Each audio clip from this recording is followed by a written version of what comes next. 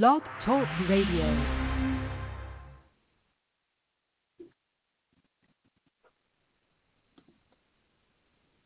I know how I do. I'm always talking about doing something that is not ready. Okay, guys, hold on. Here we go. Blog Talk Radio. Women have the power to transform this world. We can end crime and violence if we all agree to do one thing: share. Let's share our wisdom, share our time, share our talents, share our finances, but most of all, let's share our love. This is the Female Solution. Join me, Naima Latif, every morning, 7 a.m. to 9 a.m. Central Standard Time, as we bring you stimulating discussions about the issues affecting our lives. If you're listening online at www.blogtalkradio.com/the-female-solution, press the blue button that says follow and get our daily topics every morning directly to your email and your smartphone.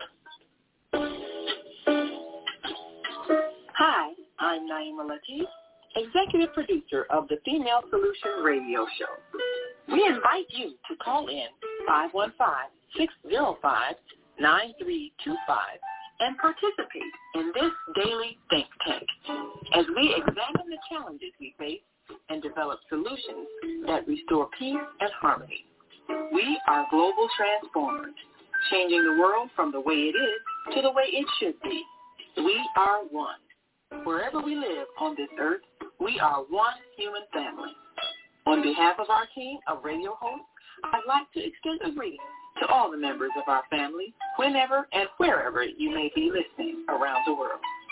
To our family in China, Ni Hao. In India, Namaste. In Japan, Konnichiwa. In Korea, Annyeonghaseyo. In Russia, Здравствуйте. In Germany, Guten Tag. In Poland, Dzień dobry. In France, Bonjour. In Spain, Hola.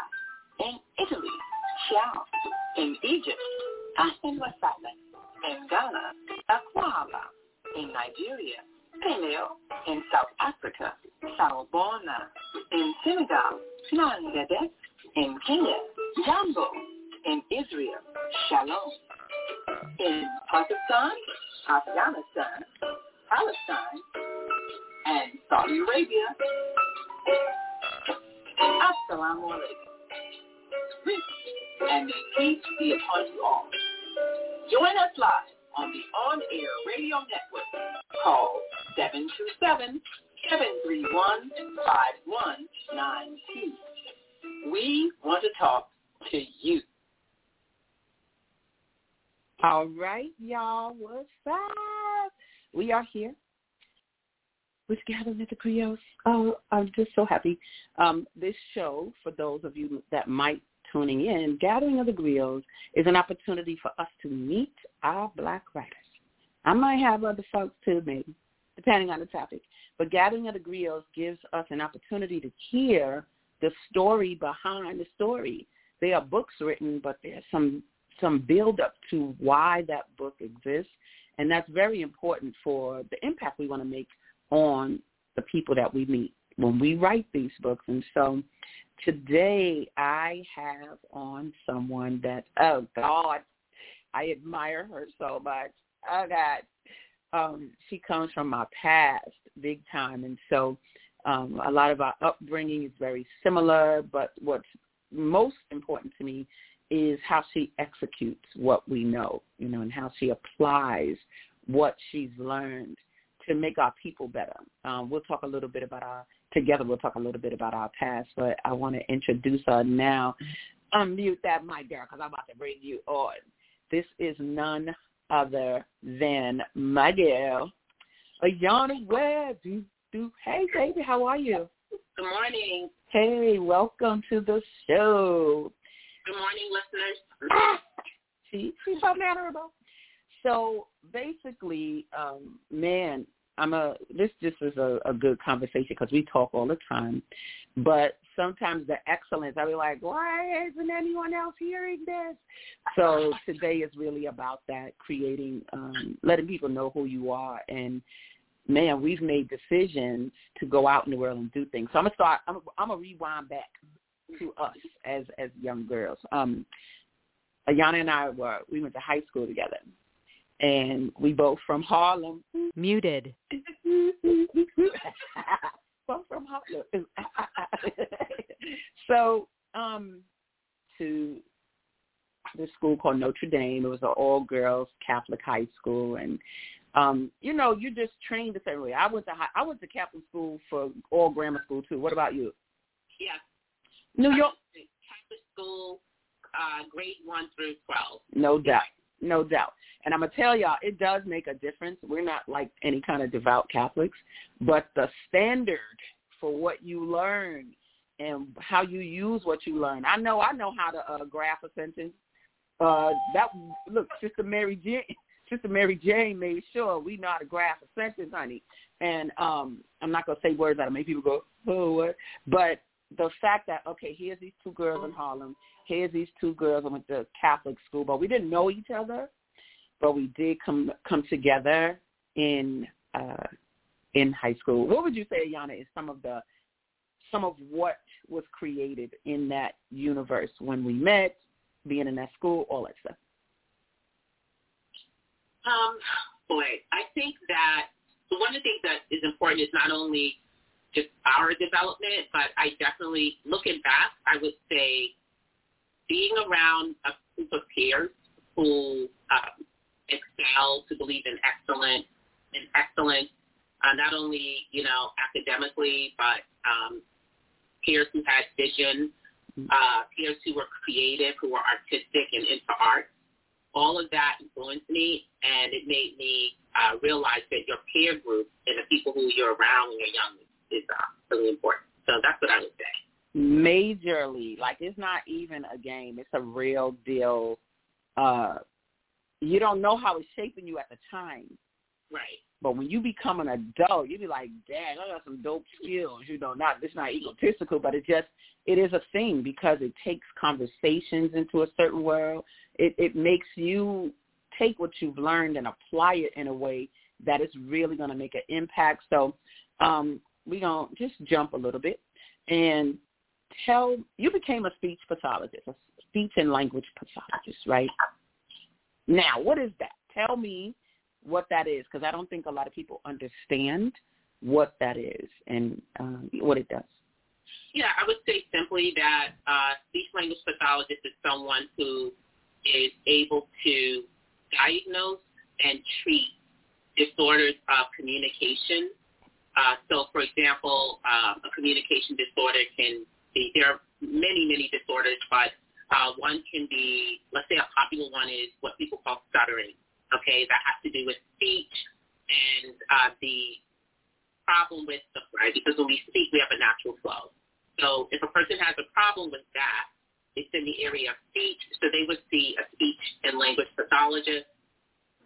And there are different levels of, I would say, professionals who can help individuals who have problems with impairment. So let's talk about other issues of communication. And when we say communication, we not only mean the use of words, but anything that transmits a message to another person. Even if you are using signs and you don't even use words, that's actually a form of communication. Mm-hmm. So if you have an impairment with that, you too can be treated by a speech and language pathologist. Once again, who is a person that will diagnose, and diagnose meaning they will, with training and education, they have a certain protocol that they would look at to determine if you do have a problem with any of these speech or communication disorders. And so I can talk about a few of what those disorders would be, but I would also like to say that where I would say cousins with people who are called audiologists. Okay. Another communication problem could be hearing, and that is treated by a person who's called an audiologist. Mm-hmm. And that's a different track of training, but that also has to do with impairment in communication. So I would simply say we diagnose and then we treat, meaning we would do our best to help that individual. We use training and what we call best practices of that training to disorder and to help that individual improve their communication. Now, I could only imagine who we'd be dealing with. Because I remember this girl when we were young. She would stutter all the time. And we young, so we was probably mean. Lord have mercy, I beg for forgiveness.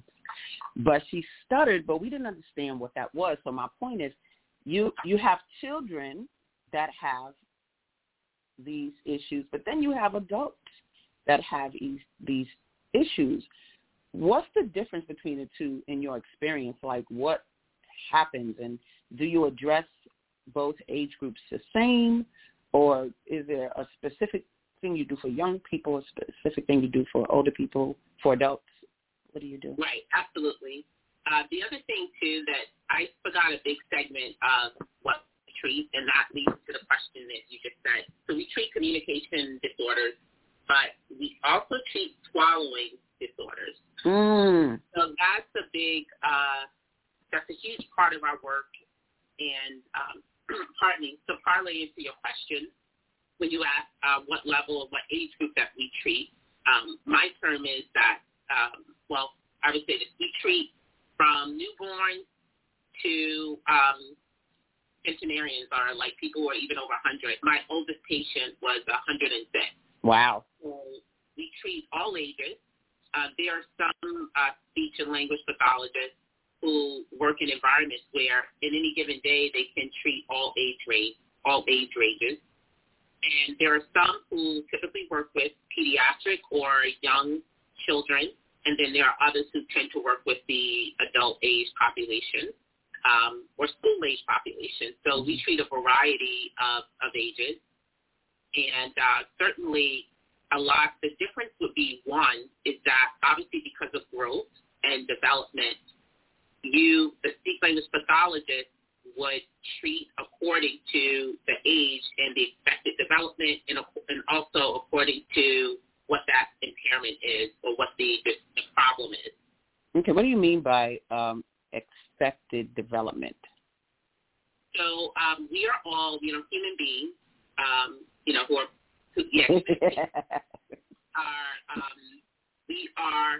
we have a certain track of development, right? So, quote-unquote, research has found that there are standards in the way in which, or expectations in the way that we develop in terms of our communication.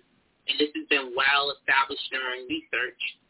So that means that, from the time that you're born, and actually even in the womb, but let's start with from the time you're born till about, let's say, 6, there's an expectation on the type of communication you should display. There's also expectation on how you should be chewing and swallowing. And that's just based on researchers who are able to just look at the accumulation of a lot of individuals and look at their activities and say, okay, by age 1, they're able to, say 20 words. By age 2, they're able to say 150 words. By age 3, they're speaking in sentences. So on and on and on. And so that's what I mean by, the expectation. Let's also talk about the human anatomy, right? Human anatomy develops as we grow. And so there are things that are happening even like in the womb, and when you have a preborn baby coming together, there are expectations. That's why when people go get ultrasounds, you're able to say, okay, this is what's happening at this month and this month. Well, that continues even after we grow. So that's what I mean by expected development, that we're all on a course. Talk about the adult level, and another impairment could be in voice and how your voice sounds. That is an area that we would treat. So, for example, between males and females, there are expectations and standards, not expectations, but there are developed information about how pitch would sound and how voice sounds. So that would be another area where if you're treating a person who has a voice disorder, there are things that are clear for both individuals, male and female, but there are also differences in pitch, and there are differences in resonance and all of those things. So that's what I mean by when you ask the question about the differences between, pediatrics and adults. That's another level. Which, all of this sounds like what? Because, in our community, I think the farthest we go with language, we be talking about you speak Ebonics or not. It's like we don't really deal with the intricacy of taking care of this area, taking care of the voice. And I am sure, and that leads to my next question, I am sure there's just a litany of problems in our community when it comes to speech. And my next question was really going to be about racially, what do you find? Because I've seen a variety of your patients. And are you finding any similarities in any particular race? Is it different? Is it not different? They always say, we all got blood, But do you find a difference, what the disabilities might be or the impairments might be? Because some of this, to me, is it the way you brought up? Is it stress? Is it what? And so what do you find racially, if anything, with your clients? Like, is there more of this in the Black community or whatever? I wouldn't say that I particularly find a difference racially, but there's information that looks at, for example, when you look at strokes or strokes that's a brain injury, right? That can happen when a person usually has some kind of loss of oxygen to the brain. You can have a stroke, right? And so there is information that shows that African Americans have a high level of strokes when you look at the general population or other racial groups. That African Americans and I believe the Hispanic population also have higher levels of stroke. Okay. So therefore they can have higher levels of a communication impairment, which leads to something called aphasia, which is the difficulty in speech. So because they have a high level in stroke, you can see that. So what has that meant for me as an individual? Not much, in that, when you have an individual in front of you, you're going to follow the same course of treatment based on and customized to that individual, their background and what their needs are. But I would say where you can see a difference, I think, depends more on the geographical demographics. So what do I mean by that? If you're working in a certain school community, I've worked in schools. So if you're working in a certain community, that may have, I see a cross difference between race and also a cross difference in terms of class and economic differences. So based on what communities you're working in, let's say the person or their parent understanding or education about communication problems, that has more of a difference. I don't know if you understand that, or does that sound? No, it makes sense. Yeah, it all makes sense. And I put a definition of aphasia at the bottom. Don't get it twisted. Now, I should have put on my fan. No, it's all right, girl. This media. This is good. So, but yes, she mentioned the word aphasia, which was going to lead into my next question about. I've worked with you a little bit, and, when you presented here in Chicago at conferences, and this word aphasia comes up. I did not hear that word before you, right? So you guys, aphasia, as you can see at the bottom there, and I got this from one of your websites, it's caused by injury to the brain, because we talked about strokes, right? But they can come, it can come from having a stroke, surgery, infection, neurological diseases, all of that.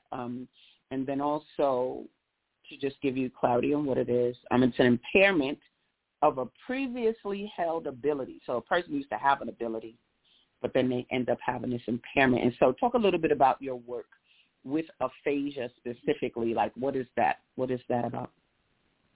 Okay, so, thank you for providing the information about aphasia. It is a little known how can I say it, a little-known disorder. So there's even been research that's shown that a lot of people have not even heard the word, But where people experience it is a lot of people know about the word stroke. And they'll say, oh, my uncle had a stroke, and he stopped speaking, or when he spoke, his speech was slurred, and no one can understand him. So many people understand what aphasia is based on their experience with people. Like, as usual, they probably just don't know the actual word. So, as for me, aphasia was one of the disorders that I had to learn and get training on and apply. When I had clinical training in school, I had patients who had aphasia. And that was the extent of what I thought I would deal with, in addition to seeing people in the hospitals or what have you. But then I certainly, I didn't realize that I would have a personal interest in it, and that I would end up being really intrigued by how I can help people speak better and just start communicating better. And that it was a surprise to me that that's something I became really, really interested in. Mm-hmm. Yeah. Well, what I love, and we're going to talk about it in depth in a minute. One thing I love is that, I'm a Scientologist. We rock with Scientology. And one of the things that L. Ron Hubbard said is, if you see a problem, look at what you didn't do and know why it's a problem, right? Oh, boom, boom, boom. So what I love is that here you have this topic. Here you have aphasia. Here you have – let me just rewind a little bit, because I need to understand how this little girl from Harlem like me, where does it even come from? Like, how did you even get into this industry? Where did it come from? Actually, it wasn't on my radar. I was interested in possibly teaching, and I was always interested in research. I went to liberal arts college, and my first interest was in being a professor and going into teaching on a college level. Mm-hmm. And I did a few programs that would have helped me to do that. And then I started to just become really interested in people and the problems of people. Mm-hmm. And as a person who grew up, I grew up in Harlem, and I was fortunate and really special that I had a mother who, at the time I didn't understand what it would mean, but much of her life was the time that I experienced her, because I also had other siblings, but she worked very hard, as many other people did, but she was also involved in the betterment of people's lives, and so I just saw that as an example. And recently I was talking about my why behind WordStem, meaning my why behind the work that I do for aphasia, and I realized that it came directly from my mother and what she nurtured in me, which is to help people, but you have to go beyond just what you see in a circumstance, and you have to believe in what's possible. Mm-hmm. And what's possible is not always what's in front of you. So I started to see a lot of individuals who had difficulty with speech and language, and I would use what I was taught to use, and, lots of tools that did help in many ways. But I also would meet individuals who, many years later, they were not speaking, and I had this feeling that I wanted to help them, and I wanted them to overcome that barrier. And so I became really interested in aphasia, and that's what I, began to work on. So now check this out, because we see this book. I'm going to try to make it bigger. You just talked about tools, right? And did the book come, because I'm going to get to WordStem in a minute because you mentioned it, but you created this book before that, right? Yeah, words. Yes, talk about buzzwords a little bit. Yeah, so buzzwords is, and the creation of that is in line with what I was just telling you. And buzzwords come directly from my experience working with young children, and my early on experience in speech and language pathology and in helping individuals was in working with very young children, even newborn babies. Mm. And I got to see for myself what language development looked like and what speech development looked like. And there were a couple of gaps and a couple of opportunities that I wanted to use to help on a very basic level to help parents and to help little kids who may be experiencing issues of speech. And this is a book about empowering individuals, but also building compassion around the area of children having trouble, because some children are bullied because they have difficulty speaking. Some very young children are unable to even play with other kids because they cannot speak, and because they cannot communicate, other children can see that. Mm.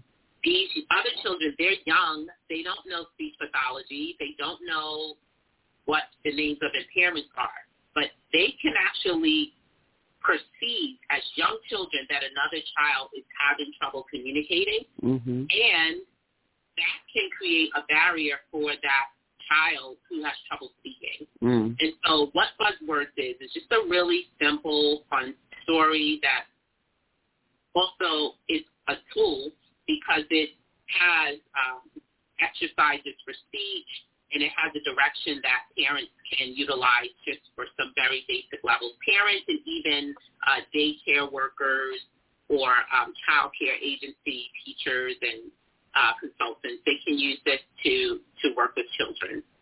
Where can they get Buzzwords? Should they just go to Amazon? Is there a website for Buzzwords that you want them to go to? You can find it on Amazon, actually. Okay, so just put in Buzzwords and your name, Ayana Webb, in Amazon, and that's where you find it? All right, so y'all heard that. I love that you developed this tool because people need that. You can't be everywhere. And so writing a book is one of the reasons why we even do this show. When you write a book, it can travel. It can take what you've taught to other places, and people can duplicate what you created. And so I remember when this came out, and I was so happy she even came to one of my book fairs. To Shella here in Chicago. But I just love that. Would you say that primarily parents utilize this or practitioners utilize this book? Who have you found, focus on using this book in what they do with children? In my experience, definitely parents.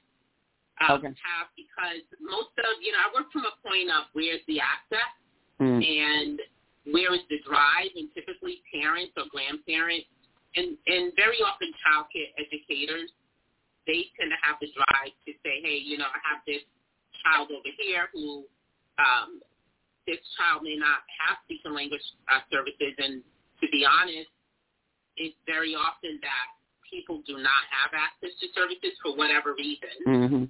And so I think it's important to have tools that anyone can use. So in my experience, like when I've done fairs and when I've spoken to individuals, typically parents who have utilized it, but it's very user-friendly for really anyone. Okay. So there's so many layers to this, and I see some people are commenting on YouTube. I want you, if you want to call in, please do. The number is at the bottom of the screen, 727-731-5192. If you have questions, like I said, you might have people in your family that impairments or that you never knew, like who would even think that swallowing is an issue or it's important, right?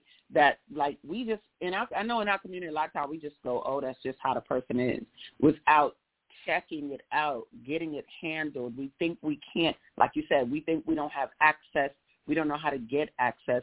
But today, that's what this is about. There is a solution, and it's this lady right here. So we're going to talk about what she's contributed to this industry that, it just, you see her shirt?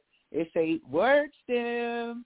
In the background, you see that that placard that says a word stem. So after this commercial break, we are going to take a look at her contribution to the speech pathology world in a way that they can't touch this. Don't have me get MC Hammer up in here. You can't touch the way that she's taken it, the level that she's taken it. So after this commercial break, we're going to come right back and we're going to experience what she's invented. We talk about invention levels. So stay tuned.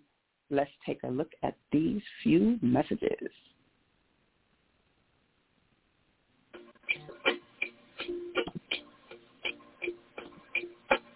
You unravel me with a melody. You surround me with songs of deliverance from my enemies. For all my fears are gone. I'm no longer afraid to feel. Oh, I am a child of God. I'm no longer afraid to feel. I am a child of God.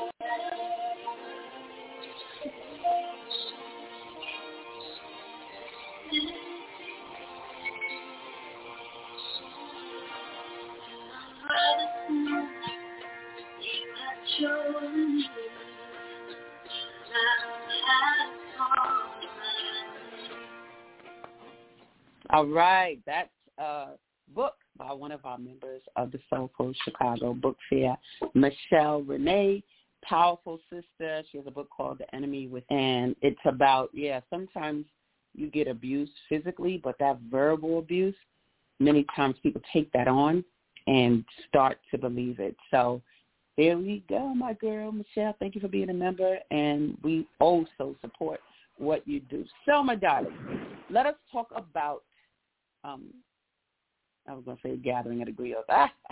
Let us talk about WordStem. Now, you guys, WordStem is a powerhouse of a tool, and it's so many notches. Like, you wrote the book, Buzzwords, but boy, did you take this up a notch, 10 notches when you developed this. Tell us a little bit about WordStem. Sorry. Okay. Oh, can you hear me, right? Mm-hmm. Okay. Thanks. Okay, so WordStem began as, wasn't WordStem when it started, but essentially I had a patient who kept running out of insurance, and she would come to see me as an outpatient at a hospital, and she was a woman who had a stroke. Before she had a stroke, she was working in the, I would say, like law enforcement area, and she had a really wonderful life. She liked to read books. She, socialized a lot. She enjoyed her life, and a stroke changed everything for her, not only physically, but she lost her speech. So when I met her, she had come for speech therapy services in order to be able to speak again. So, for example, she would have an idea in her head, and she couldn't get the word out. And so basically she was unable to, express her needs. And so I worked with her, but the speech therapy is funded by insurance because speech therapy is very expensive. So most individuals cannot come out of their pocket and pay for, a session of speech therapy or multiple sessions very easily. However, as we know with insurance, it's managed and you have limits.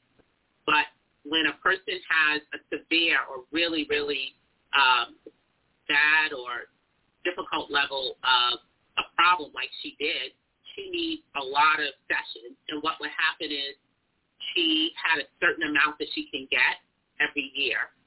She would use as much as it would run out, and she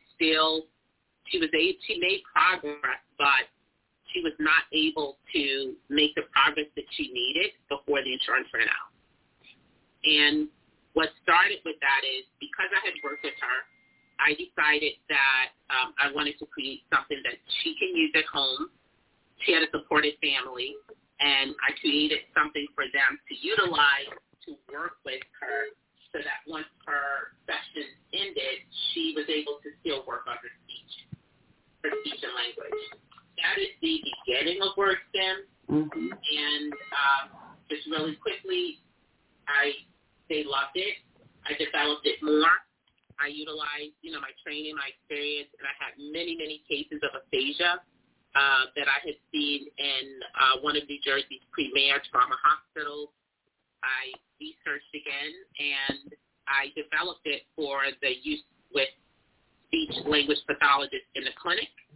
And I also developed a brand for families. And I was fortunate to actually get a patent from the United States Patent Office, which I'm very proud of. Yeah. And so right now it's something that many clinicians use, and I also use it for clinical education with other speech-language pathologists. And so that's for them. So I'm going to give you all a visual, and then we do have a caller, but I want to give you all sort of a visual because, you can know, and then you can, but you just to see it is a little different. So I'm just going to play this quick video so you can get a feel for it.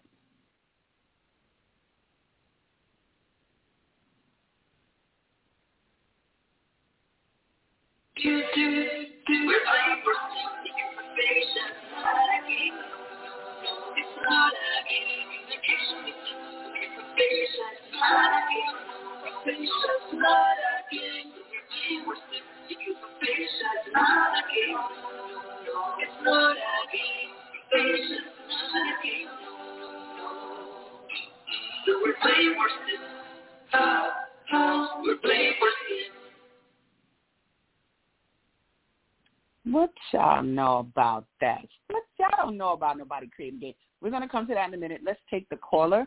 Caller 334-727. You're on air. Say your name and where you're from. Well, praise God and good morning. Good morning. Caller 334-727. You're on air. Yes, praise God and good morning. Right. If they not coming, we going to keep going. All right, so you all saw WordStem. You saw it. Hold on 1 second. Is the caller there? Unmute. Hello? Yes, caller. Yes, hello? Hello? We ain't going to be waiting on this show for no call. You guys to come on in when I say. So talk a little bit about, y'all see the pieces of WordStem. And this is what you all can do. You see the website, wordstem.com. That's at the bottom, right? But if you want to call in and ask questions like, whoa, you saw those people playing games. You saw a child. You saw her with patience. And it's actual pieces, a board. This is not some little cuckoo-la-la thing. This is an actual thing. People can purchase WordStem, correct? Yeah, absolutely. And this, go ahead. Most of the interest has been from other speech therapists or speech language pathologists because that's where my marketing and my attention has been into education with other therapists. Mm-hmm. We have done some, how can I say it, not give out, but I've had some friends and people who I've known who have been dealing with aphasia for whom I've given like the family and WordStem kit to. And that was like, for their personal use.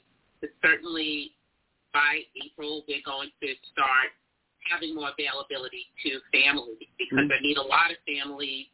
I work in nursing homes, for example, and I've seen a lot of families who, have an interest in once their loved ones go home, they want to be able to continue the work that we're doing. Mm-hmm. But it's definitely available for clinicians to utilize with their patients, adults. And we also have developed WordStem in English and in Spanish as well. So if we have Spanish-speaking patients, they're able to have materials that they can utilize to improve their communication. So the cards, what are the different parts of the WordStem game? What are the pieces that people need? It's not just, here's some flashcards. What are the pieces? So there's the clinical version and then there's the family version. And what they both do is they're they utilize categories like words, colors, something that's very, very common to anyone, right? From the time that we're kids, that is something that is really defining, which is colors. So what is created is a catalog of words and concepts, right, that the person will engage with. So let's say, for example, with the clinical word stem, the one that speech language pathologists use, they're able to use what we call the Asadah specialty deck. And the Asadah specialty deck has the cards that you see here on the screen. That contains the cards that have been developed, that I developed over a span of years. And when I say develop, I didn't develop words, right? Words are available to everyone. But I did carefully choose words based on the outcome that we want for the patient. So what word or what concept did I want to trigger for the patient to utilize to bring out more speech? And so the colors will categorize the area of the language that we're looking at. So are we looking at the senses, so taste? Are we looking at words that have to deal with where things are, where they're located? So it's really what I did is I created a way in which to intersect or to integrate specific concepts with specific words with specific concepts. So I don't know if I was really clear on that. But basically, the colors just denote, they're just a way of organizing how the patient is going to talk about, how the person is going to talk about some level of language. Got you. See, it's so the mind it takes to create something on that level. Who understands that? I kind of want you to articulate, because you're saying I made the cards to do that, but there had to be, what was missing when you were dealing with patients? Something had to be missing for you to create the game, for you to say they can understand a little better if this happened, if I created this. So what was missing to help you create WordStem? Yeah, thank you for that. Something, it's so interesting because, sometimes it feels like you have to be outside of yourself. And I think this is with anyone, right? Sometimes you have to kind of be outside of yourself to try to be objective and look at what moves you to do something. I'm going to be quite honest. So in terms of what was missing, I felt that there was something, and I wouldn't say missing because I do think that many people go into the field and they're interested in language and improving the language of kids and adults because they care and it's something that they really care about, right? So that's not a specialty with me. But what was missing, in my opinion, was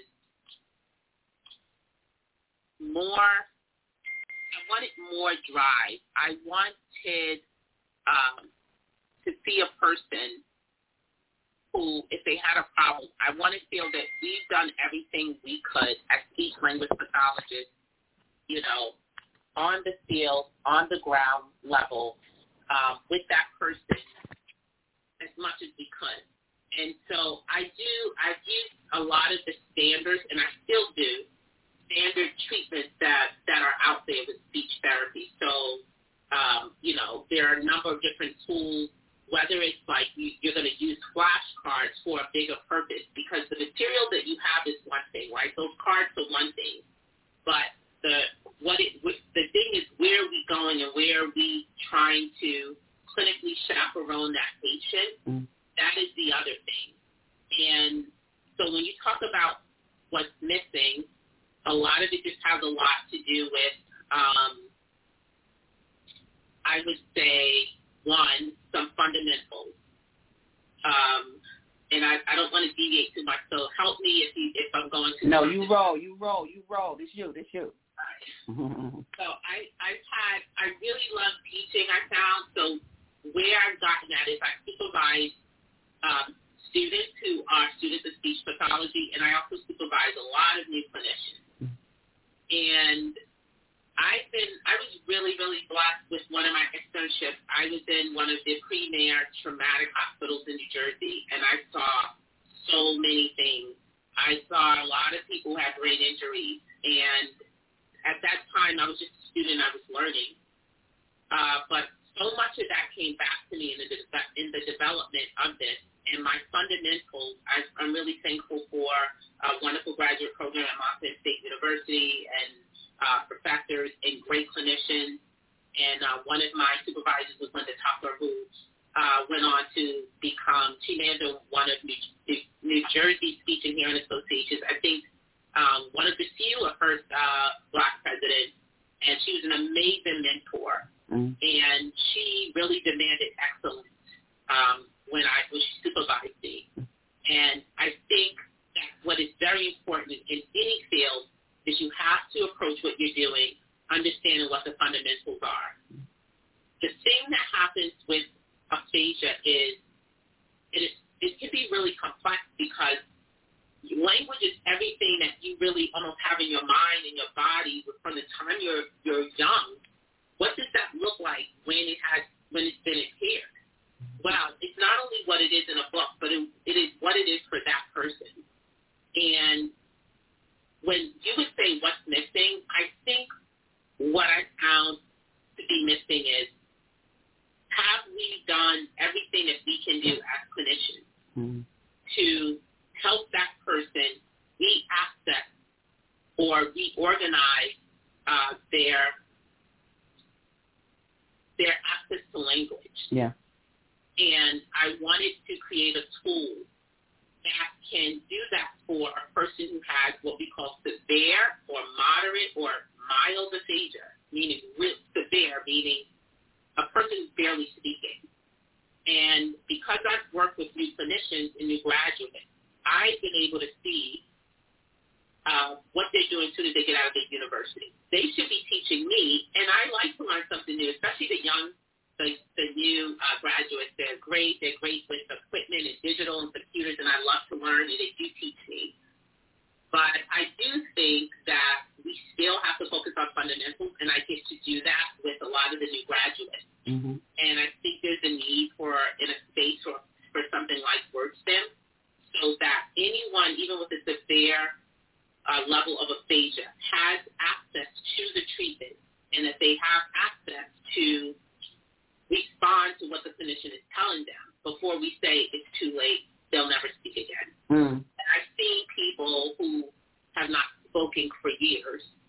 I've seen them reaccess and reorganize the damaged brain to access a word. And I think what's missing is that we have to just keep moving and go further in a clinical setting, not only research, because there's more and more research, but when that person is in front of you and across from you, that is a real human being that has a story. And I want us to try as much as we can. And so for me, I created WordStem because I wanted to make sure that was happening. So you're talking about when you say, these people have a story behind all of this, as you mentioned with the lady who was a cop and, she was reading books and then all of a sudden this happened and then she could not speak. And I'm telling you right now, when you lose a sense, I had a stroke. Fortunately, it wasn't heavily detrimental.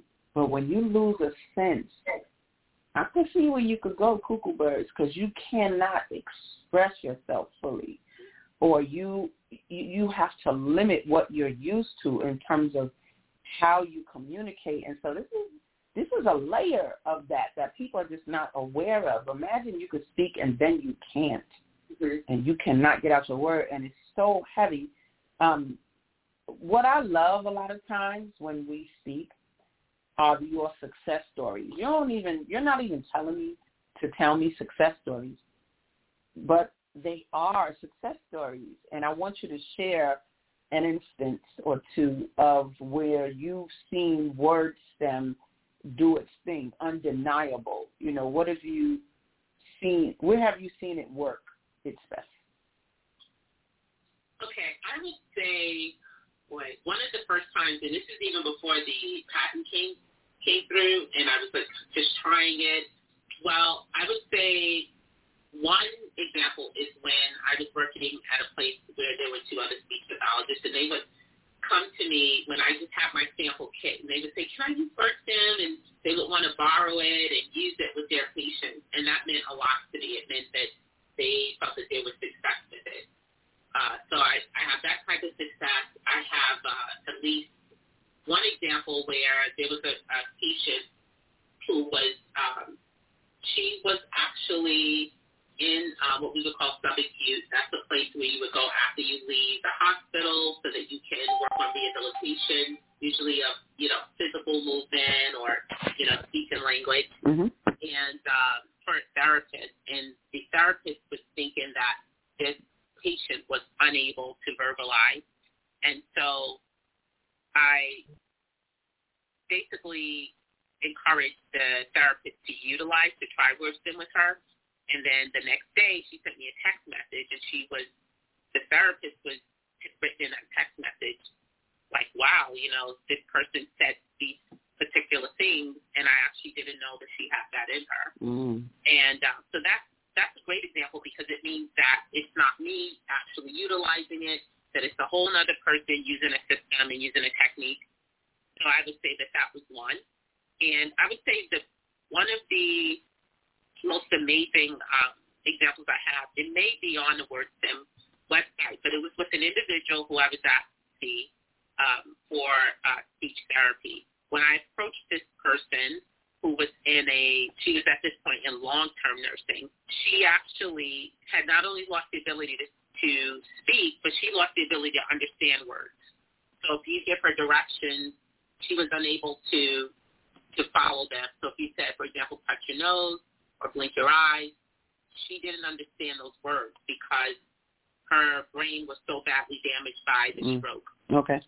In any case, I did have to work with her on that, and she did improve understanding.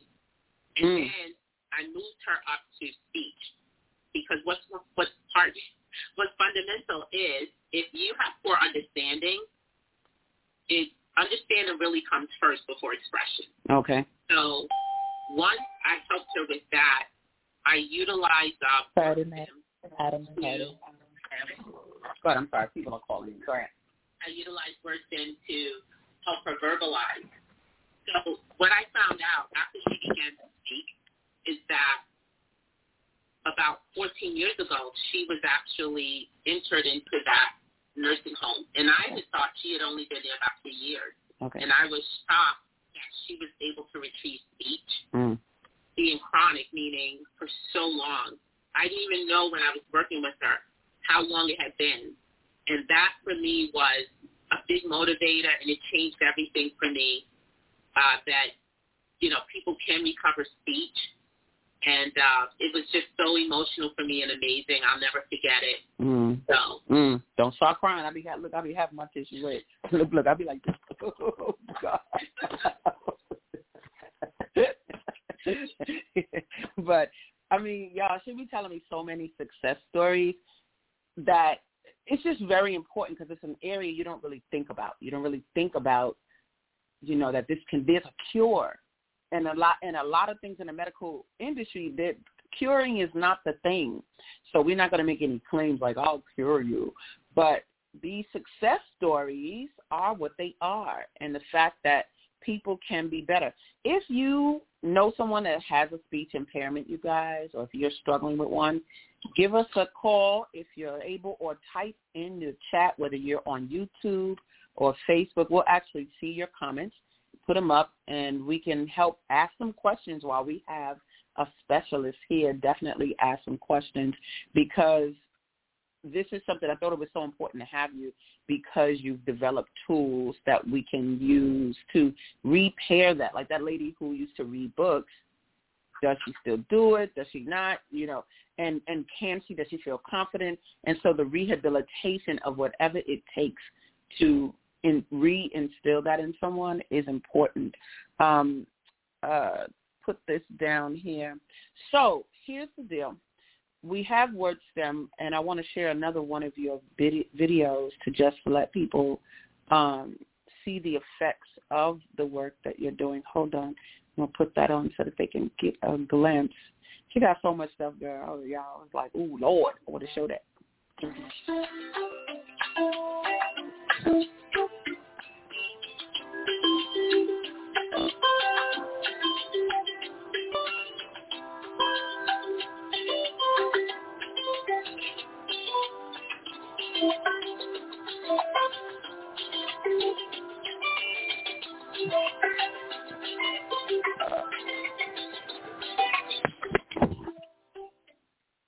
All right, so we do have a caller.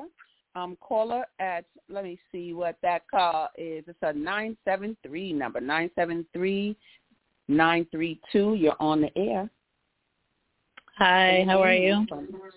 I'm wonderful. What's your name? Oh, sorry, girl. What's your name? My name is Chardonnay Carter. Hi, welcome to the show. Glad to have you calling in. Thank you. I was actually, I was a clinical fellow, and Ayanna was my supervisor, and I got to work with her and actually see, like, WordStim in action as, like, a new SLP. And it was very phenomenal, very, like, amazing to watch my patients' progress using this program that Ayanna developed. Wow, describe that. What do you mean by progress? What did you see? So the patient, one specific patient that I like vividly remember, she had a severe aphasia. Family was very, concerned, but of course, as with all patients, want them to, be more communicative and try to restore some of that function that they once had. And this patient, she was verbal, but like very minimally. Ayanna came in, she brought WordStim in to the session and was just able to elicit so much language from this patient. And especially what I found interesting, it was really things that were interesting to the patient. Like, it was very personal for the patient. Even the patient seemed pretty amazed at what she was able to do using this program. Wow. What did the family say? Like, you got the family coming, bringing somebody in, and it's like, oh, my God, we don't know what to do. But what did they have to say? The family was, of course, just being able to hear their family member, use words that they hadn't used in such a long time. They were very impressed, very hopeful, right? Like, I think seeing those things gives the family, like, especially after so long, a renewed sense of hope for their family members, and just seeing that progress, I'm sure that they were proud of what was able to be done. I was super impressed with WordStim. I thought it was just an amazing program, and I can see, its efficacy across populations. What would you like to see for the future of WordStim? I would love to see more SLPs using it. I think it's just such a phenomenal tool that if we, just implemented it in more settings and made it, as popular, or I don't know, popular is maybe not the right word, but as, as widely used, as some other tools that we had, I could see how we could definitely, impact the patients and the clients that we serve. Yeah, I told her, I said, girl, your thing is revolutionizing the industry. It really is. She's modest. Right. She's modest. She's like, girl, you got to revolutionizing, like it's a wrap, 2024 and more. So I do thank you for calling in, because it helps. People can hear the person who made it say something, but when you hear other people start to articulate what they've seen with their own eyes, that makes all the difference in the world. So thank you for calling in. I appreciate you. Yes, not a problem. Go ahead. You heard that, Yana? Thank you, Star. Thank you so much. No problem. All right. That's take right. care. Amazing. Steve. Thank you. So, guys, it's not many things that people do in life that you hear they changed, like it changed a person's life. It made their family like it's like they reversed. She reverses an impairment to where now they're speaking again, and that's just very powerful. So when we come back, we're going to talk about this some more. We're going to take a commercial break, but where's this going? What's the vision for WordStem going forward? We'll come back and look at that specifically. Y'all know I'll be taking a long time. Hold on.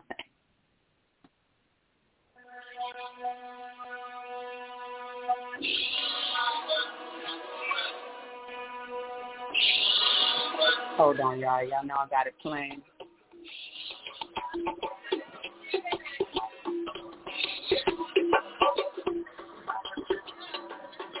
Our statement back to the village with the golden box.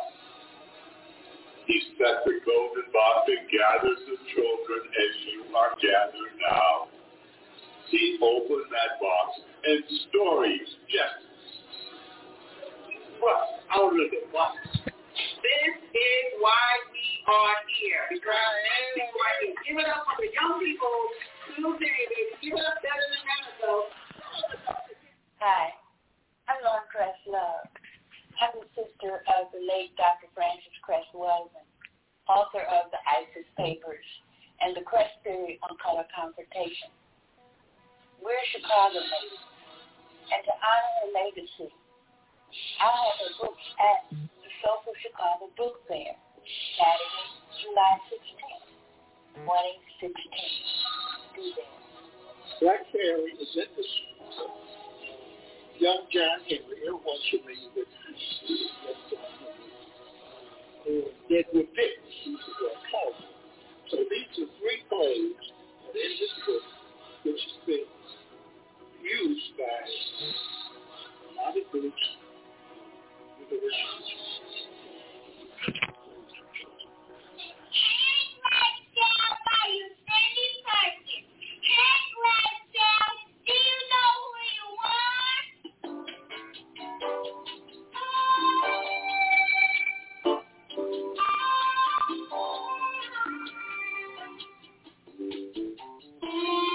Hi, I'm Joyce Clark.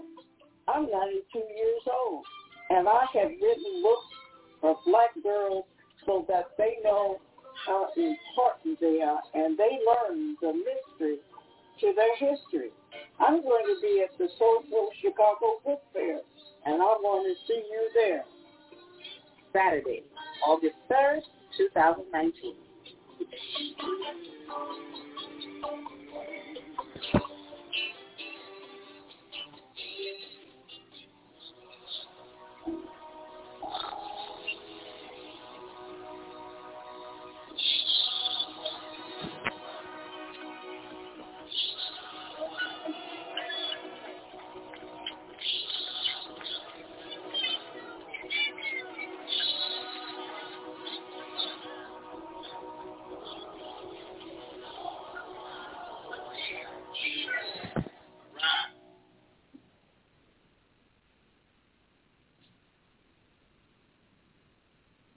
Hi, I'm Naima Latif, and if you're watching this, that means you're one of the 4.6 billion people from around the world who are using an electronic device to talk to people.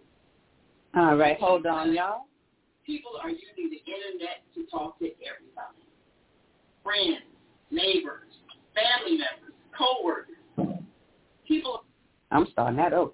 Hi, I'm Naima Latif, and if you're watching this, that means you're one of the 4.6 billion people from around the world who are using an electronic device to talk to people. In these times, people are using the internet to talk to everybody. Friends, neighbors, family members, co-workers. People are on their cell phones and computers all day long. Now, if you're in business, that is great news. That means you can sell your products and services all day long and never have to leave your home. All you need is a media connection, somebody to connect you to an audience. And that's why I'm talking to you today. We produce programs, and our audience members are people who shop. They buy clothes, food, beauty supplies, cleaning supplies, home repair, transportation services, child care services. Whatever you're selling, they need to buy it. We're your media connection. Just follow this link, and tomorrow you can sit back and relax at home while your business is making you money. All right, guys. Thank you for listening to those few messages. We're back with Ayana Webb, my homie from back in the day. I love what we've evolved into. I'm extremely, when I see Ayana's work, I probably promote her stronger than she even knows. I'll be like, you're a superstar. It's not even, fake, but I'm being serious about the revolutionizing of the industry of speech pathology. Now, you have something called TikTok Speech. Tell us a little bit about that. Okay, so TikTok Speech is my company. And in TikTok, what we do is we focus on clinical training. So we consult with other speech-language pathologists.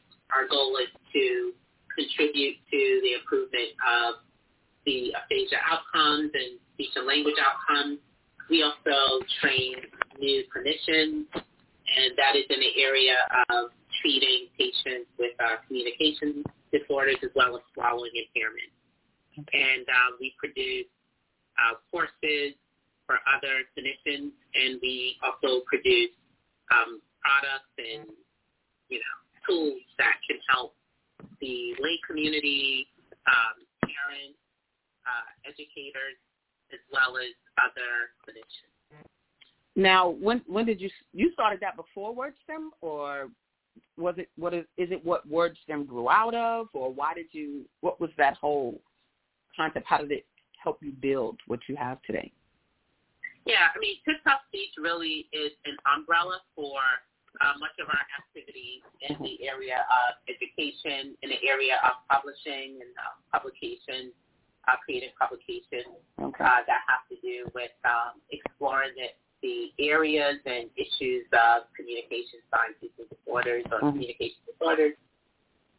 So it's pretty much an umbrella for all of our activities, so that, and then for business reasons, in order to communicate and to move as a business conglomerate, we have TikTok Speech LLC. But it really is just something that just brings in together all of our activities. Okay, TikTok Speech, because, see, I've walking this journey with you, I've seen the evolution of so much. I remember, can't they buy the cards for WordStem separate or something? Aren't there some cards that can be used? It's just everything. I know everything, but talk about that. So in terms of our publication, you may be thinking about our web. We have like our web word card, and that is actually something that is for verbal output in the speech and word vocabulary development for children. So those are the web flashcards that you're talking about. Yeah. And the other thing is WordStem. WordStem is available for other speech language pathologists. And then we have Buzzwords. So we have our other upcoming publications, which will be a book regarding for other clinicians on how to work with individuals who have aphasia or other language impairment. So that's another publication that we'll soon have. Okay. But as far as the card, that one is like a pediatric product. Okay. Is it now for people to get all of these products? Should they go to the WordStem website or the TikTok Speech website, or either? Which one? So WordStem, I would say TikTok Speech because WordStem, I would say clinicians or other therapists should go to WordStem, and that one is really developed more so for them. And other individuals can go to our TikTok Speech, TikTok, and that website will contain really all of our products, and particularly more of our speech products for children. Okay, I want to show a video from TikTok Speech because I thought it was very good. Let's see if Asadah can do it. Hold on, y'all. Let me get this TikTok Speech video because I think it's so important. And let me get to it and let me play it for you. Hold on.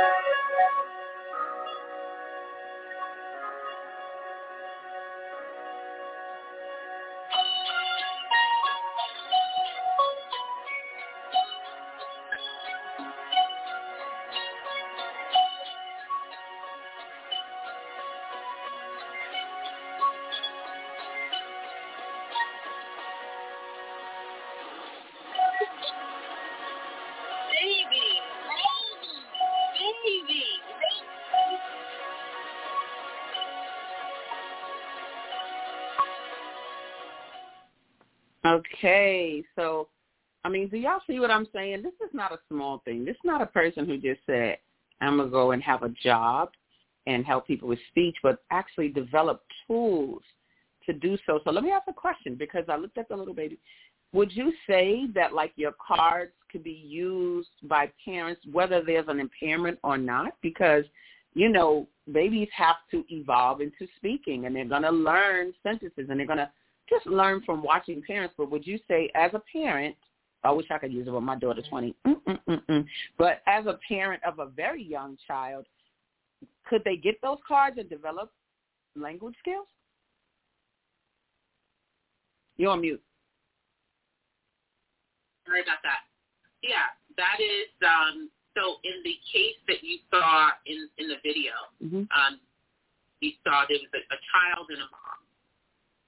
Yeah. Boy, sometimes I start thinking about, you know, because the people that I meet, I use the word patients, and they're individuals, they're people, and I know you know this, but they all have this story behind them. So often what will turn into a speech problem could be simply that language was not encouraged or nurtured early on.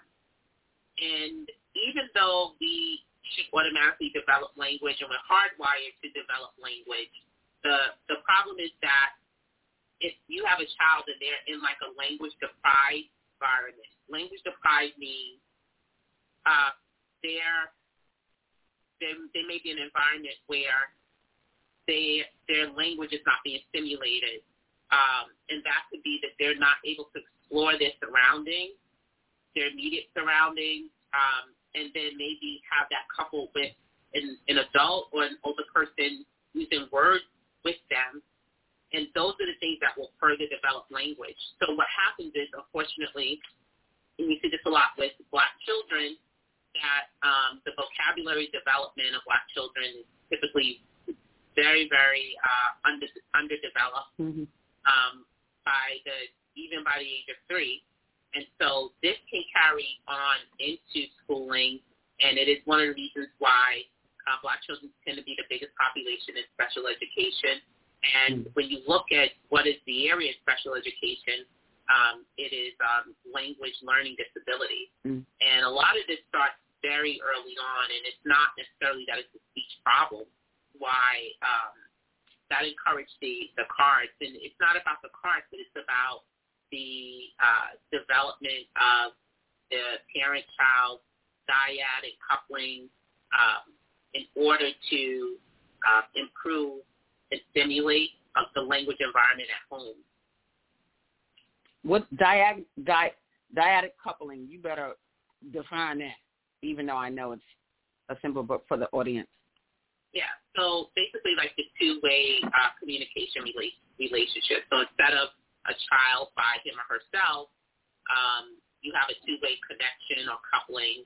So you have parent and child, mother and child, father and child, caregiver and child together, creating language and working together, playing with each other, talking about things, whether it's in the car, in the grocery store, and, you know, just the natural environment, but just basically having more language being shared in the form of words, making comments about things that are happening, whether you're driving by, driving on the road, or whether you're in the supermarket or to grandma's house. But so when I talk about dyad, I mean like just a kind of paired relationship. Okay, cool. What would you say you've seen?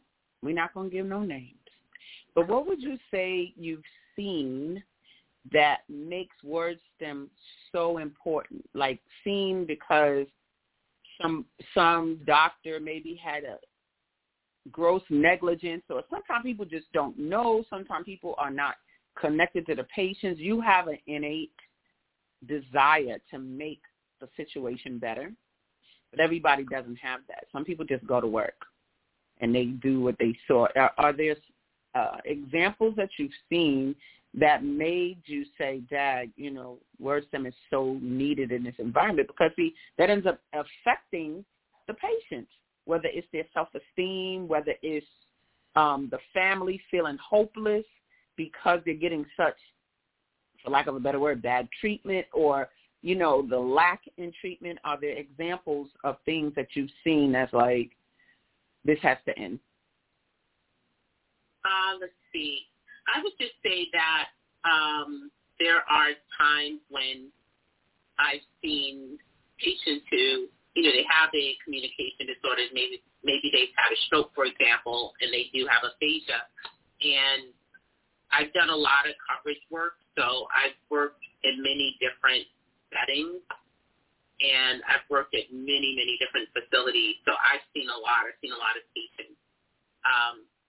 As a result, I've been able to, and it's not that I go in to do any particular type of audit. I'm just going to give services to a person. And so it always comes down to fundamentals, and it comes down to, what is best practices, what are you supposed to do? And regardless of what particular role you may have or job, there's always what you should do, and what is best practices, what is the right way of doing things, and that's outside of me, right? Like, many people have done the work way before me, they've done the training way before me, and there have been things that have been developed, right? So if I go and see a patient and I notice, okay, or see this person has aphasia, I'm now going to interact with, I read the notes, and I read the history of that patient so I can understand them, and then I interact with them. And I would say, based on this particular thing that I'm observing, there's a way to treat that, right? So I think what's important is that is the road that we should walk on. So when the question that you asked, I would say the basic thing is I'm really into fundamentals. So if a person is being seen for this disorder, I want whether it's full or treating that patient, we should all be engaged in best practices. We should all be able to, even though everyone's different in terms of, every clinician is different in terms of their approach, there should be a basic understanding of what is the problem with that patient and how to proceed. And I think that we have to do more treatment that is utilizing that.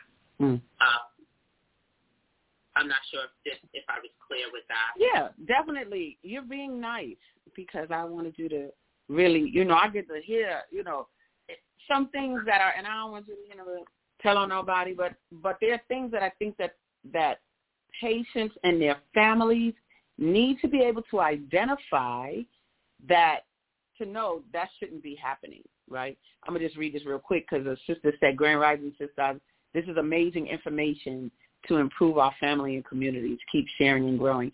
Thank you, Viata. We love you for that. Thank you. Thank you so much. Thank you for commenting. Yeah, no doubt.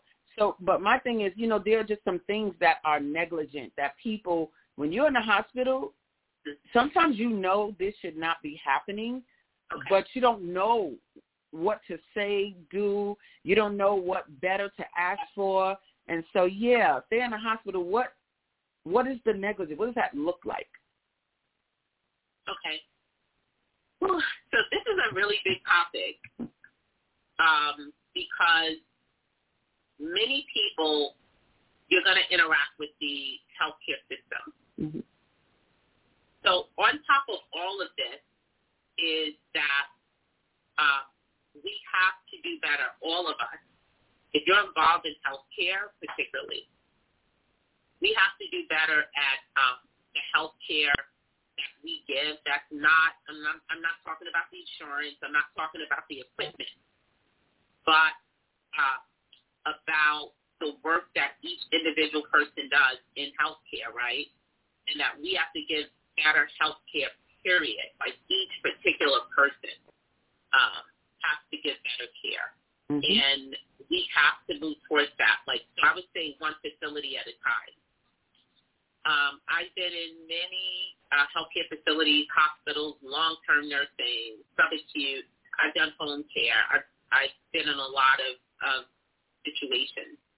And for me, I think that so in terms of families and what you should know is I think that if a person goes into the healthcare facility, you're going to do best when you have people like your family members that are able to visit you, able to see the facility, and able to see with eyes and ears what type of care is being given. I think that I've been in situations where I would say the best outcome is when the teams in a hospital, meaning the people who are doing the different positions, really work together. Mm-hmm. Also, you have to have a hospital where it's established that, people work together and that there's a good environment created for the people that work there. And but what does that look like? Not to cut your calm, because we know your quality, but if a person has a relative or whatever in the hospital that has a speech problem, like what are some of the basic things that should be done that sometimes is not done? You know what I'm saying? Like they come in there, they look at a person, they write it on the chart, blah, blah, blah. But you, when I listen to you, your thing is thorough. Like you are thoroughly, you can't believe they didn't do this, or whatever. I want the patient, this is like patients being able to stick up for themselves or families being able to stick up for themselves and say, did you do this? Did you do that? Because you're one person. But what does that look like so they know to ask? Wait a minute. Did you do? What does that look like? What should they do and not, so that they're empowered, the patient and their family is empowered? Yeah. Okay, good. Thank you. No problem. So, what should we do? Okay, so definitely the caregivers or families being educated about what's happening to the patient. So the first thing is this, and I would say this is not only with patients that I've seen, but stories that I've had from other friends. One is what's happening with quote-unquote diagnosis. And that's the first thing is when a person goes into the hospital, right, the thing is to figure out why that person is experiencing whatever it is. So you have the person either coming in with complaints or you have their family saying, this is what we saw, the person fell or this started to happen. So those are just symptoms. And the first thing that has to happen is you have to have a hospital staff that's devoted to really getting into the quote-unquote diagnosis. So how do you do that?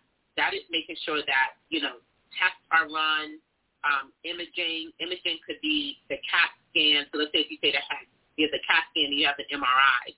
I did have a person whose mother went into the hospital, and she texted me and said, that her mother was in a hospital and she thinks she had a stroke. They were going to release the patient, and I said, you have to make sure that the diagnosis is thorough. They originally said she did not have a stroke, but it wasn't until they did the MRI. That is something that happens very often. And I've been in situations where the family didn't know that what was happening, and it's been other staff who said to either the doctor, you have to have an MRI. I've seen this quite frequently. And so that's an issue of diagnosis, right? So when you don't go far in diagnosis, and I know you know this personally, what happens is the person is passed on and the real problem is not understood. And that's not a good thing at all, because now you're not getting treatment for that problem. And I think that's one of the fundamental places where hospitalization and health care could be really problematic depending on, where this stuff is taking place. 100%. Let me tell y'all, when I had my stroke, they did not do the testing. I was in the hospital with them talking about they didn't know. They thought it might. I said, I don't know if this is vertigo. Then they going to give me a stack of papers describing vertigo and send me home, They didn't do no testing, and it wasn't until I kept vomiting every day. They couldn't explain it. My equilibrium was off, and it wasn't until they were like, let's give her a CAT scan or whatever, that they found, she had a stroke. I went through unnecessary, who knows, it could have been prevented had I diagnosed that I had a stroke, but it was a long time. I went from a different hospital, different house. My family was just so not understanding what was going on. So even that's what I'm talking about. Because, see, when I talk to you, you describe your process and how you come to your conclusions based on, you're going to look at the history, look at the diagnosis, and that's how you know how to treat them. But that's what I'm saying. Some people not doing it. I don't know. They just going to work, then they go to the lunchroom or something. I don't know what they're doing. But they, there's a process that the family and the patient needs to be able to say, ask the questions to get the proper treatment, or else it's a wrap. So what would you say, just so people kind of can hear again, you talked about it in the beginning, what are some of the things they need to look out for to know whether they need the help of a speech pathologist? Because, again, we don't, before you, I really didn't understand what speech pathology was about, speech and language pathology. But what do they need to look for to say, I think this is what we need to see? Definitely a good question. So it depends on, obviously, the context. If you are talking about a child, like a small child, you should know what the developmental standards are for a child developed in speech and language. And that's one of the first problems.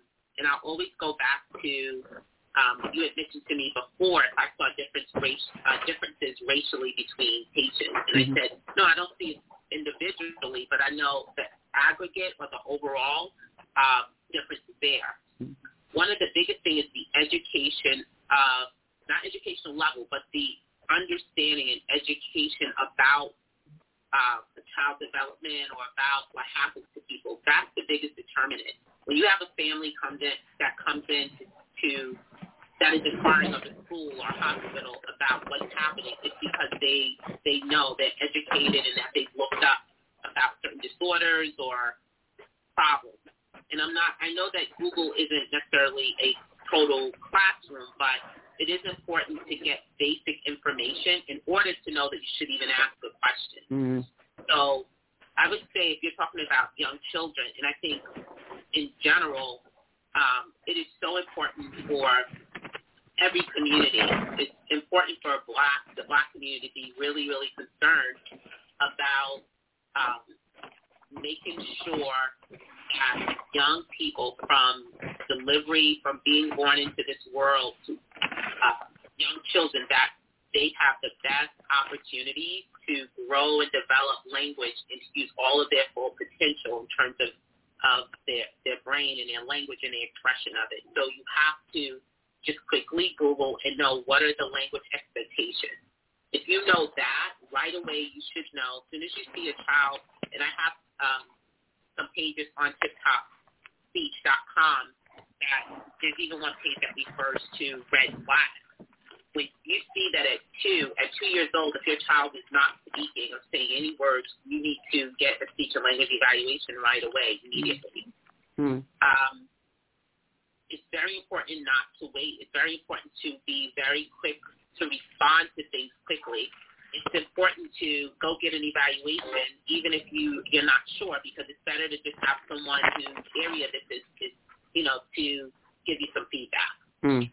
So when your question is what should we look for, I would say the first thing is to have a bit of an understanding about what are the expectations, because there are expectations, right? Mm-hmm. They exist, whether you know them or not. Expectations and development and norms and standards, they're operating in the world. Right. So I think that's something that's important. If you're talking about an adult, we all age and we have, if you age and you're blessed still have your parent, you're going to be dealing with aging parents. Siblings, you're going to be dealing with aging siblings. And we're the ones that have to be there for our families and for our siblings. So this is another area where people are thrown into the world of what's happening with the person's communication, and as you get older, what's happening with your swallowing. So much of what I do is because I still clinically practice most days, because I like to the people since being a Girl Scout and since working in my community service and graduate high school. I just am addicted to, I love the geriatric population, and I love going to see people, and I walk in, I see patients every day, and so one of the things that I have to do is make sure that person, when they swallow, that their food is going into the right direction. And so let's talk about what families should know then. If you have a person who's aging and they're dealing with, you have to always be concerned with nutrition and how their intake of that nutrition, if they have other problems, that may impact their swallowing muscles. You have food going into the lungs over and over. Very often you can get really sick and, develop a pneumonia. So once again, we have to deal with looking up what's happening with the person and seeing what are some issues that can be affected. So as soon as you see a person is not eating as much, they're losing weight, or they're coughing or choking when they're eating, you need to say, we need to see a speech language pathologist and get a swallowing evaluation at a hospital or some type of outpatient facility. We are going to take a quick break, but when we come back, we're going to look at the future of tip-top speech, word stem, and the whole, what's the word you use, conglomerate of my girls, Ayana Webb's speech pathology, resources and solutions. So let's take a quick break, and we'll definitely be right back.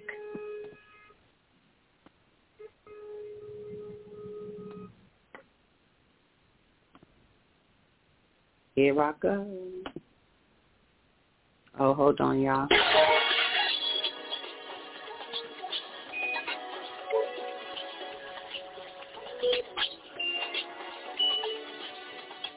Soulful Chicago book fairs are the most exciting Black book fairs on the planet. Born in July of 2016, Soulful Chicago book fairs have both increased the literary marketplace for Black writers and given lovers of Black literature places to find books about the Black experience the world over. The main summer book fair stretches 4 city blocks on 61st Street between Cottage Grove and King Drive. Each block is characterized by its own genre, donning the works of fiction authors, nonfiction authors, and children's authors.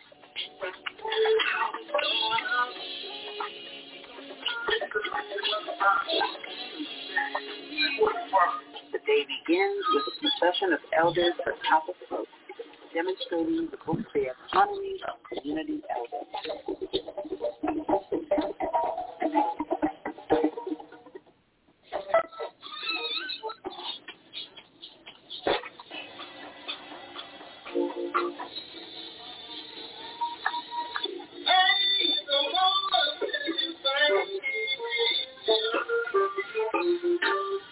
The entertainment of the Soulful Chicago Book Fair has been second to none. Audiences travel to its Grammy-level stage, which has featured musical artists such as Eric Roberson,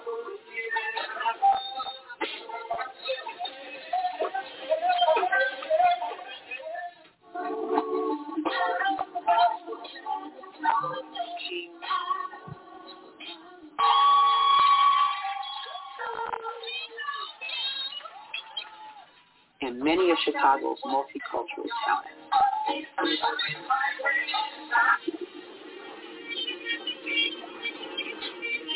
The book fair's community stage sits equidistant from either end and showcases puppet shows, open mic sessions, and author talks for festival goers to enjoy. Aspiring authors have enjoyed the Soulful Chicago Book Fair's lineup of helpful workshops on publishing, writing for children, and legalities of the publishing industry and more. From its exhibitors to its entertainment,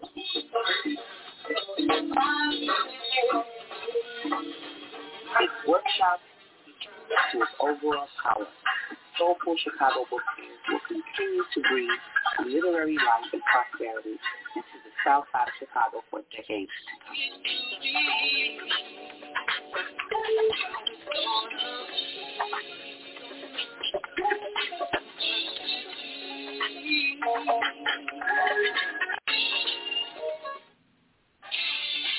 When you built your online store with GoDaddy, all right, guys, we have some great Soulful Chicago Book Fair events to attend. First and foremost, we have every Monday and Friday the Metaverse Mingle. Yes, we have taken the Soulful Chicago Book Fair experience into the Metaverse. That simply means into a live virtual world. Mondays and Fridays, 7:30 to 8:30 p.m. Central Time. Come in, learn, take a tour, take a walk, and just download Verbella, which is www.verbella.com. Download that community, get your account, and then set up your avatar. And then our next big book fair will be called the Spring Fling. That's going to be on April 20th from 10 a.m. to 6 p.m., and it will take place at the Betty Shabazz Academy, which we had our event there for the holiday. It was great, but it's going to be book selling, book signing, children's activities, book lovers everywhere, great food, and all of that. So definitely want to see you there. For more information, go to soulfulchicagobookfair.com and join the festivities. Authors, register now. Just go to author submission on the Soulful Chicago Book Fair website. All right. So coming back to our world, I am so happy to have Ayanna Webb with me. She is a speech pathologist and my best friend growing up. You're like, oh, let's cry now. Oh, God. But no, it's great to see sort of the roads that we've chosen. And how would you compare, and make sure you take yourself on mute, how would you compare seeing black women in this industry versus what? You know, are there a lot of us, and is it important to have us there? Yeah, certainly. Like, so overall, I should know, like, the stats gender-wise for speech pathologists. I believe it's overwhelmingly women, I believe. I should look it up. Mm-hmm. And I think that in terms of black women, the entire lot of speech pathologists, I believe our percentage is maybe 2%, and I may be overstating it at this point. I believe when I first became a speech pathologist over 20 years ago, we were probably just hitting 1%. So I have been involved in efforts to be a part of activities that are increasing our exposure, the exposure of the entire field actually to people who are even in a high school level, because there's certainly ways that you have to prepare yourself in the college setting or even in grad school in order to, choose speech pathology or just to even know about it. So I used to be a part of a committee that did that. It was on a high school. I'm sorry, this caller is calling out there. Go ahead. So we would go to high school, even I believe we've even done some junior high levels to just expose the field, because a lot of it is just even exposure of the field existence. It wasn't even on my radar when I was in undergraduate at all. Right. So it's certainly something that can, exposure of the field. This show, for example, there are more students going into the field. And Charlotte called in. You would never believe it. She actually, I had treated a relative of hers, and she came to the session. And I believe she may have been in college, but at some point I got a Facebook message from a black woman who was interested in the field. To move the story forward, that woman needed to have a supervisor, and it was me. And then I realized that she was that young person that I had seen who was interested in the field about 4 years ago. And it was amazing. It was amazing that she was in front of me now in the field, being a supervisor, and I'm happy to be a supervisor. And I've had other, sporadic interests. So sometimes just exposure, having, another person say, hey, I never heard of this. And that's something that's important when you see someone that looks like you and may have more commonality with you. Yes. Not something, but in something, it's like something inside could say, hey, you know what, I think I could do that. I have an interest in that. Yes. So having problems and being, not to cut the communication, but having problems, specifically speech problems, I know we see them in our community, but when you have a doctor that looks like you, there's a trust factor that you almost expect. Unfortunately, it's not always the case, but we almost expect it and really feel good when we have it, because this is a touchy thing. Like, you put in somebody's life in somebody's hands, and I think, you even existing as an example for younger black girls. Yeah, you want to be a doctor. Okay, got it. But what you want to do, what do you really want to handle and help people improve, in their lives? And I think it's so important. 2%, you know what I'm saying? 2%. That's what we're doing. And it's on us. I don't blame nobody else for that. We have to be aware of this industry, and we have to be aware that there is something we can do about it. It's something that we can do about all of these impairments we see in our community for whatever reasons, whether it's the stuttering, whether it's the, a lot of times in our backgrounds, you don't necessarily have people who are going to develop your vocabulary or even see that that's just the way he is. I told earlier, that mentality, that's just the way he is, and not addressing that speech issue.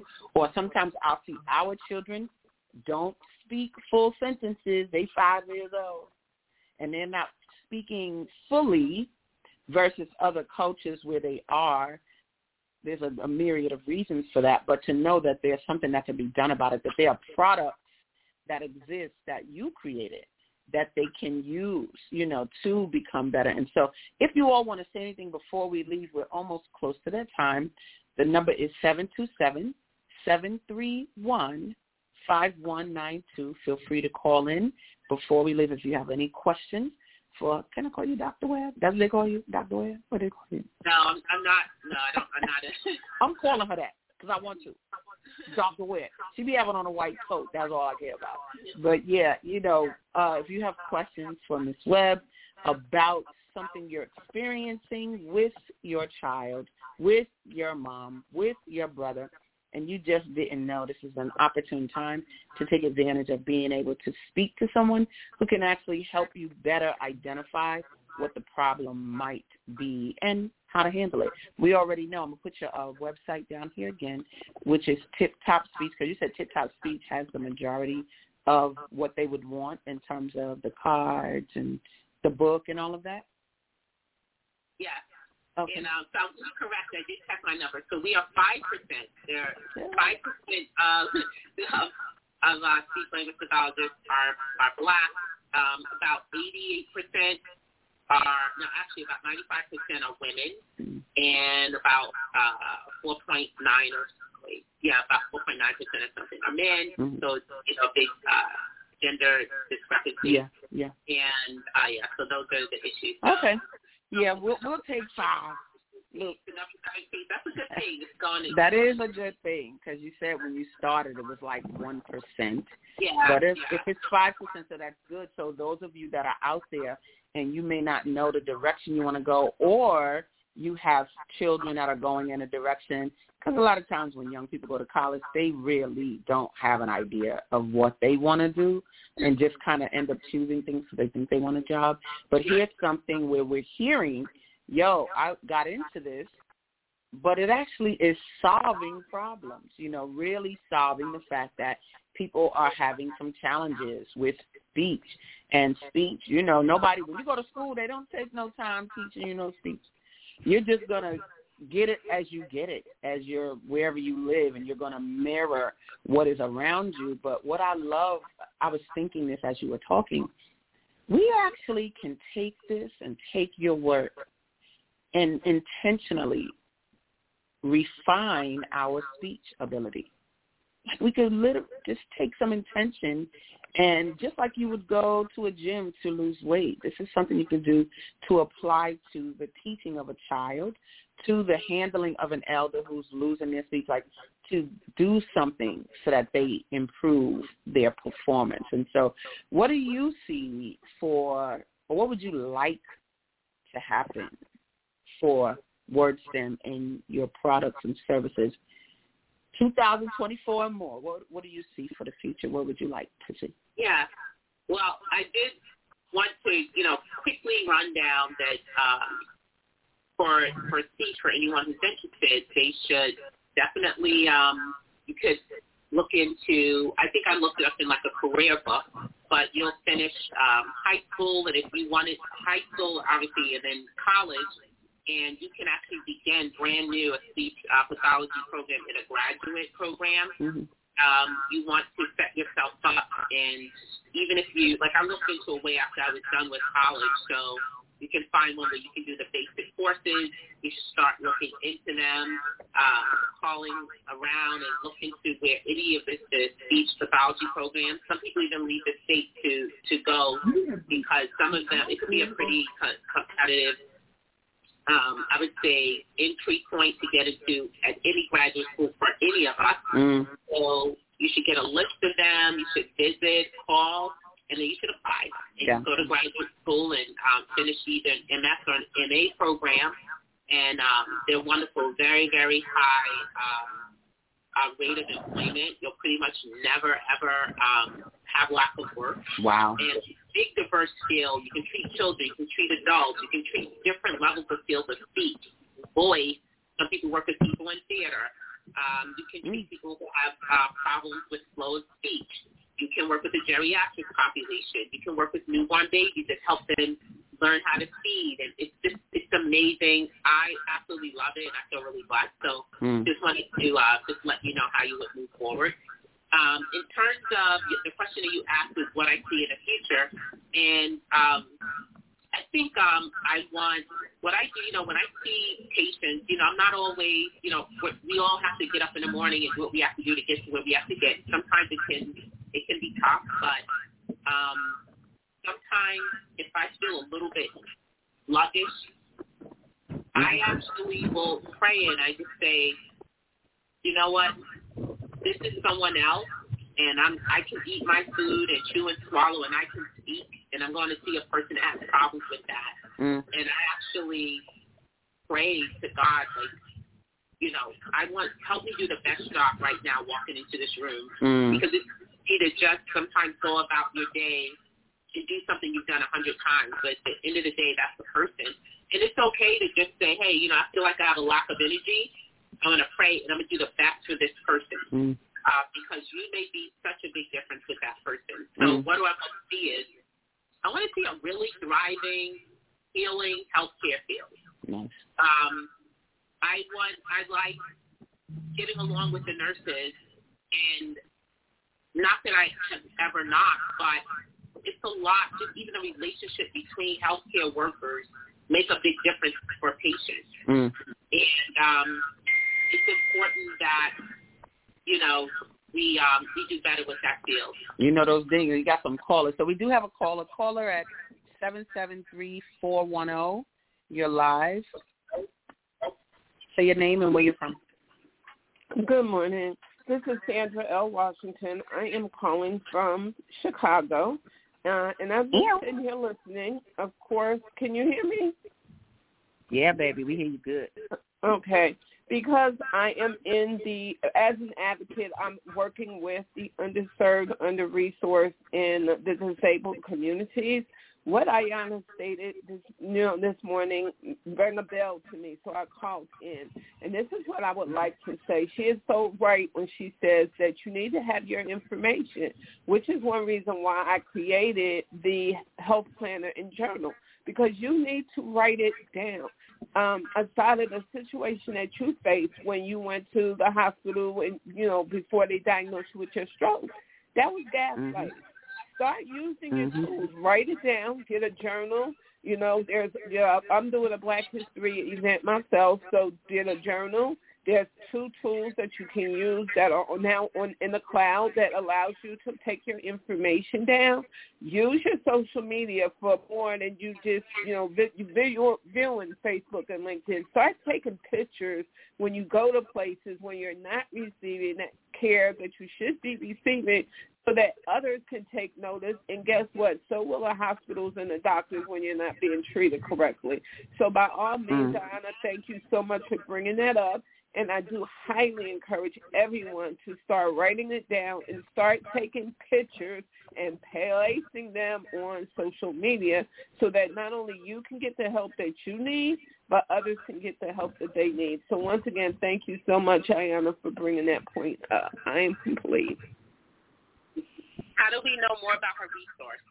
What's your website, baby? It's going to be www.medihelp, and MediHelp is MEDIHELPZ.com.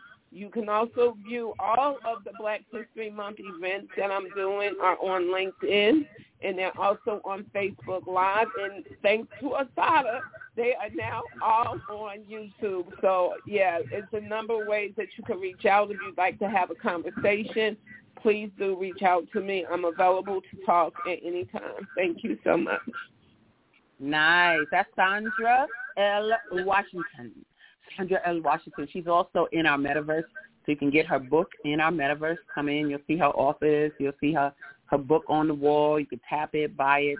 But her journal helps people start to record what they're experiencing with a person that's ill, so that you're not like in a quandary, like I don't know what happened, and not face, or like what I faced when I didn't know what was going on and nobody really had my background. I know. Thank you so much, Sandra. I know we have another caller at 773-690.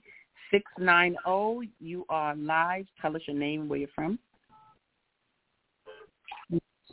Rashida Ali calling. 773-690. Are you still there?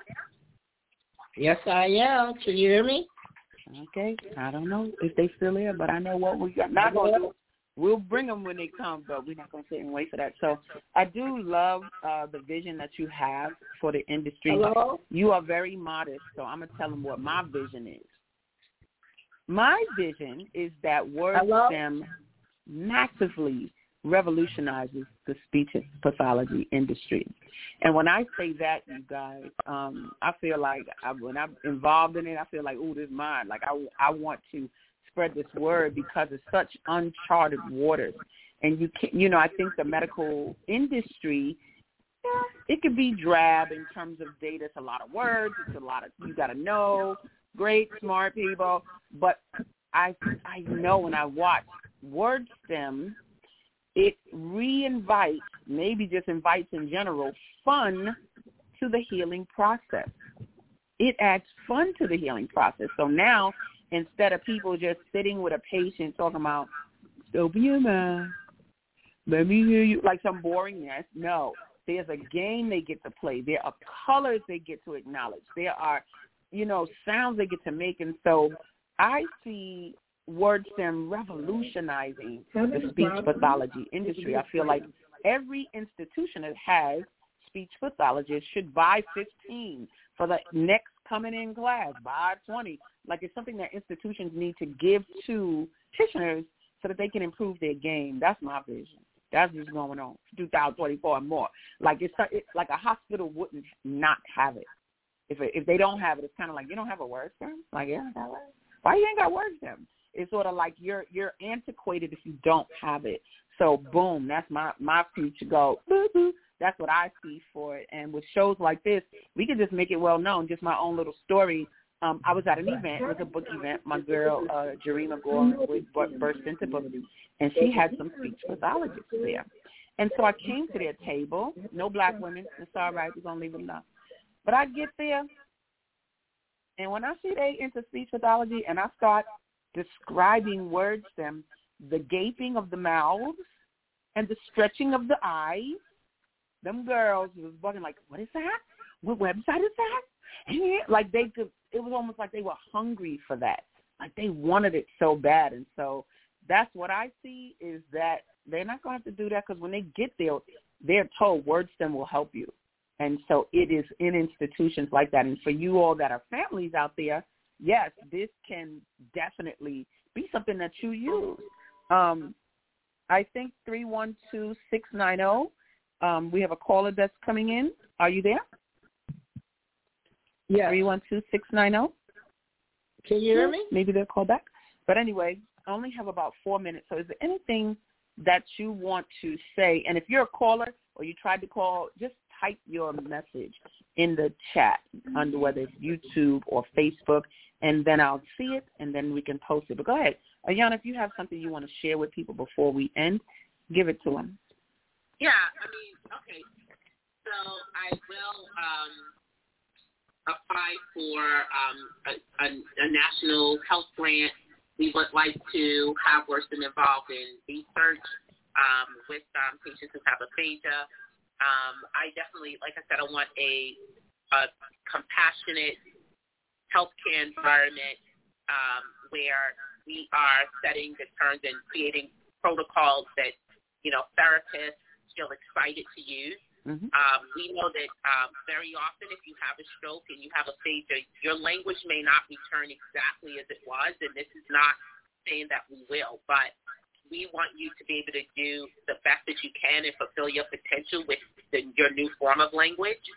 And so that anybody with disability, any type of disability, that you are gathered into the community, that you're valued despite the fact that you may have a disability. And so that's a part of my vision, and that's something that we can actually do from the ground up, from, like I say, the NICU to the MICU. NICU for newborn babies, to MICU to possibly older adults, and that would be my vision. That's what I'm talking about, y'all. Look, I love bringing people that can catapult us into the future. I'm going to try to take this caller. Take your phone off mute, 312-690 if you are there. You got like a minute. Hello. 312-690. Hello. What's wrong? Hello. Going on like that. That's okay.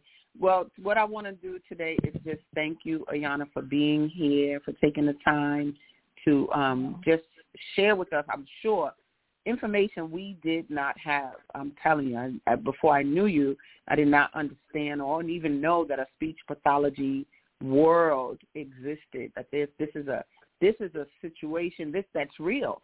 People have these speech impairments, and because I've never been exposed to that in my immediate, it hasn't become relevant. And thank the Creator, when I had my stroke, I didn't lose my ability to speak. You understand? That's a blessing.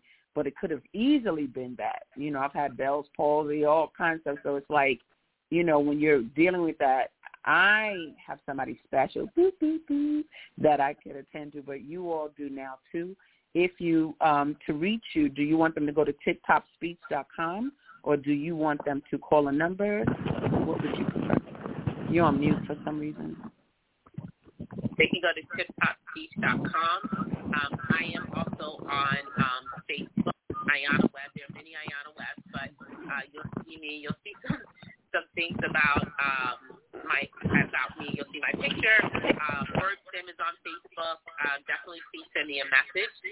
Would love to hear from you. If you have any questions about something going on in your life, I help a lot of people like that as well. So definitely reach out to me. Sounds good. Want to thank you so much. Thank you all for watching.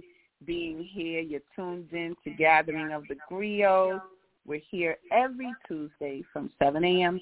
to 9 a.m. and Central. Okay. So, and we stream live. We stream live. And we've come to the end of our show today, but you can hear every show in the archives at www.blogtalkradio.com/the-female-solution. You can also hear today's show on the Female Solution Facebook page. Go to www.facebook.com/thefemalesolution. Leave your comments about today's show. You can always reach me on my website at www.naimalatif.com. That's www.naimalatif.com.